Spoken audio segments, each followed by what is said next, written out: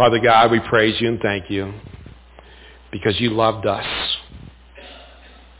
from the moment that you decided to create us.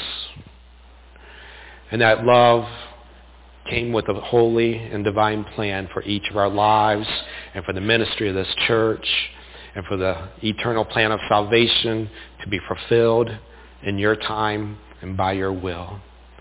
And as we gather here, Lord, we recognize your love and we want to love you and want to give back to you. We want to support the ministry that is a ministry of love, the gospel message of Jesus Christ, because it is your word is the greatest love letter that's ever been written. So, Lord, as you woo us in closer to thee, because of love, may we love upon each other and our relationships would grow because of that love. And our giving and our generosity would support your ministry, Lord, now and forever. This I pray in the name of Jesus Christ. Amen. You may be seated, and Angie will come and share a short passage today, Romans 15, 1 through 7. And I know we're running out of time, but if you just would give me 10 minutes here, and we can get on our way for today. But would you share, Angie? Okay. Romans 15, 1 through 7. We who are strong ought to bear with the failings of the weak and not to please ourselves. Each of us should please our neighbors for their good, to build them up. For even Christ did not please himself, but as it is written, the insults of those who insult you have fallen on me. For everything that was written in the past was written to teach us, so that through the endurance taught in the Scriptures and the encouragement they provide, we might have hope. May the God who gives endurance and encouragement give you the same attitude of mind toward each other that Christ Jesus has, so that with one mind and one voice you may glorify the God and Father of our Lord Jesus Christ. Accept one another then, just as Christ accepted you, in order to bring praise to God. Amen. Thank you. Well, today we'll wrap up our focus on fathers, on men, and what it means to be men of the church, and to be what it means to be godly men, but what it really means for all of us to be the church and to be one with the Lord. There are words that you may not have heard recently, but they're words like virtue and character and honor. Old-fashioned words, right? Words that our young people may not hear very often. But they are important and they are needed. And we cannot be where we need to be if we're on that fence. If we're on that fence, what we've talked about over the last few weeks, that when we're on that fence, we're looking down. But when we get off that fence and we get on the side with Jesus Christ, and we're standing on that rock solid foundation of our Lord and Savior, our view does change. Our view changes. We're not only standing with other believers and other men of God and other church members who have this saving grace through Jesus Christ, that we all together begin elbow to elbow, hand in hand, doing the Lord's work, being part of that eternal plan of salvation, recognizing that we each have our own gifts and talents and strengths and that we are all needed. But it is not a new challenge for the world today. It's always been a challenge. Virtue, character, and honor. Even way back in the day when C.S. Lewis was writing and he addressed this issue and he called out men, and he called it men without chest. Men without chest is what he called it, and I quote, "We make men without chest and expect of them virtue and enterprise. We laugh at honor and are shocked to find traitors in our midst. We castrate and bed the geldings to go and be fruitful." End quote. We live in a rough world, don't we? But the world's always picturing this perfection. We have photos and pictures today that are photoshopped to the 100th degree. Men with perfect bodies, the perfect muscles bulging all at the perfect places. And even nowadays there's that tight-fitting underwear that no longer has to fly. No longer the opening for men of today. I'm sure that the day will be coming where it will be politically incorrect for a man's restroom to have urinals. And they're going to be removed because men will have to pull their underwear all the way down to take care of business. For heaven's sakes, men, what has the Apostle Paul been telling us? He's been telling us many things throughout the whole book of Romans this past month. Not only get off the fence, not only stand with the Lord, not only be a man of God, but what did it say in verse 1? It said, we who are strong ought to bear with the failings of the weak and not please ourselves. Meaning there's going to be some sacrifice when you get off that fence. There's going to be a sacrifice when you stand with Jesus.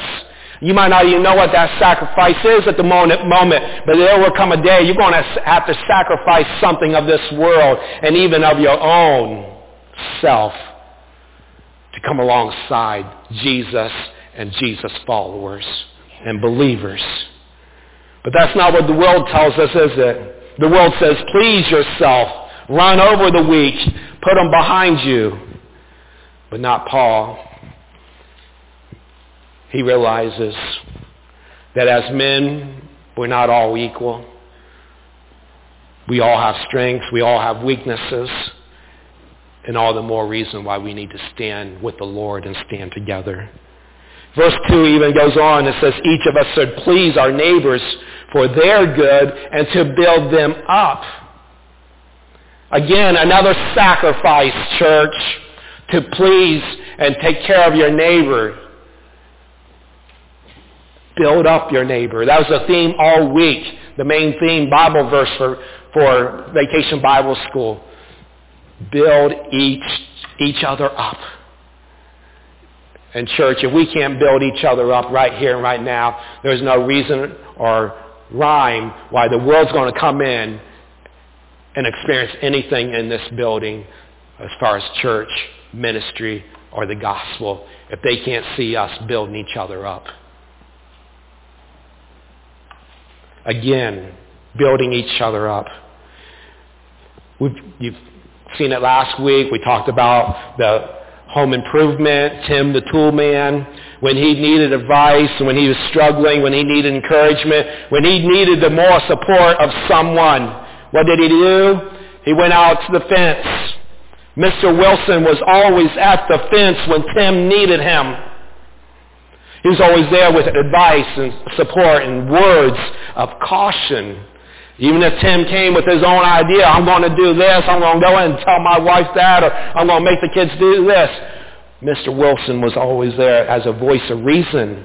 Even in the most difficult situations, Mr. Wilson always had a kind word and words of common sense. And that sounds like what Paul is trying to get us to as the church, that our hope for Christ and to be Christ's followers, to be the men that Christ wants us to be. The men we need to be for our wives, the men we need to be for our children, the men we need to be for the church, and of course, the men we need to be for Jesus. Paul takes it to the next level in verse 3 where he says, for even Christ did not please himself. The men of all men, the Son of God, Jesus, for even Christ did not please himself, but as it was written, the insults of those who insult you have fallen on me. We stand with Jesus. We're going to feel it, but he's going to take the punches. We're going to hear the insults, but he's going to absorb them. He's going to be there. If we're willing to stand with him, he's going to stand with us. He's already standing there, but it's up to us to stand with him. And he knows it's going to be painful. He knows we want to make some sacrifices. It is a challenge. Jesus is the model. the model for all believers, for us men, for the women, for boys, and for girls. He is the model for all of us. He turns away from self-gratification. He is God's Son. He is holy. He is perfect. He is our Savior. He was not going to allow the things of this world, the desires of the human flesh, the thoughts of the human mind, or the human longing of the human body cause him to sin. As it says in verse 4, for everything that was written in the past was written to teach us so that through the endurance taught in the Scriptures and the encouragement they provide, we might have hope. We have hope because the Scripture lays it all out for us. Even in verse 5, may God who gives us the endurance and the encouragement, gives the same attitude of mind toward each other that is in Christ Jesus. Only God can orchestrate all these things. I've been asked, did you come across something that laid out this sermon series about men and all these things and scripture passages? I was like, only the inspiration of the Holy Spirit. Just as we mentioned earlier in the month about the baptism. Somebody calls and wants to talk about baptism. I want to say, let's get together, let's talk about it. And let's get her done. Somebody calls the church and say that their loved one will be passing away soon. Can you come? Can you bring communion? Absolutely. Let's get together. Time is the essence, church. And men, longer we're on the fence, the longer we're away from Jesus. The longer we're on the fence, the less we're going to get done for Jesus and the kingdom of God. We should realize the importance of that change of view. Not just a change of physical view, spiritual view, and a physical location. Off the fence with Jesus. And verse 6 continues that new view. So that with one mind and one voice, you may glorify the God and Father of our Lord Jesus Christ. Telling us we glorify God the Father. In one voice, one mind, one body, one faith, one baptism. Can you believe that? If you and we as a church would just stand with the Lord and stand on His Word, stand upon His teachings, we glorify the God who art in heaven. That's exciting, isn't it? Isn't that where you want to be, standing there, glorifying the God of the heavens and our Creator? It's exciting to me. And as I hope as more and more people stand with the Lord, they too would get more excited. Others would get excited. This place that was full on Friday night with the closing program, from a fellowship hall overflowing to the sanctuary that was full. Could you imagine? We have our church, all of you, and if we would have all of them as one, we would have to have multiple worship services on any given weekend because we couldn't fit them all in the building. The potential is there. Why? Because it is of the Lord. Why? Because it is Christ getting us where He wants us to be so that we can be together with Him. You remember less fear, more dreams? I got a little video here. Mike's going to pull up a video, and if you need to get to where you're not, where you have no fear, and you can no longer allow to say, I can't, you turn to John Wayne. Let's see. Check this video out. I can't swim. You can't what? I can't swim. How old are you? 6.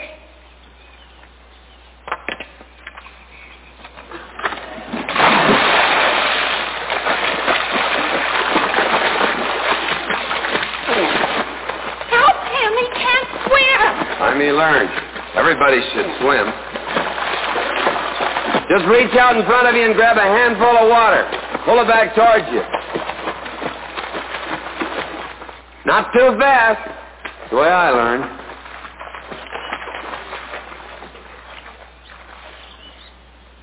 I did it, Everardo, I did it! Good. Well, how did he get back? Swim. Well, he must drown. Well, then you go get it. Well, I can't swim either. Run.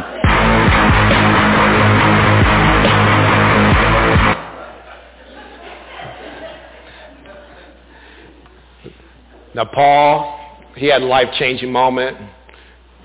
God did not pick him up and throw him into a swimming hole, but God put him on his knees, blinded him for a bit, got his attention, and when God restored his sight, Paul went to work for the Lord. Do we need the Lord to throw us off the fence?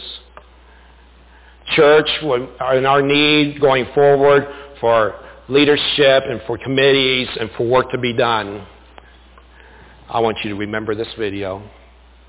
We're no longer saying, I can't around here. We're saying, all right, let's do it. Let's pray. Father God, as the men and women and of your church, it is important that we are proclaiming the gospel. It is important that our lives, 24/7, weekdays or weekends, whatever the activities, they better be reflecting Christ. And Lord, when it comes to serving you and to serving your church, to say, I can't, or to say that scares me, is no longer going to be an option. So Lord, we're going to turn to you and we're going to allow the Holy Spirit to lead us forward in the work that is yet to be done, saying, yes, Lord, I will. And in Jesus' name I pray. Amen. For our closing hymn today,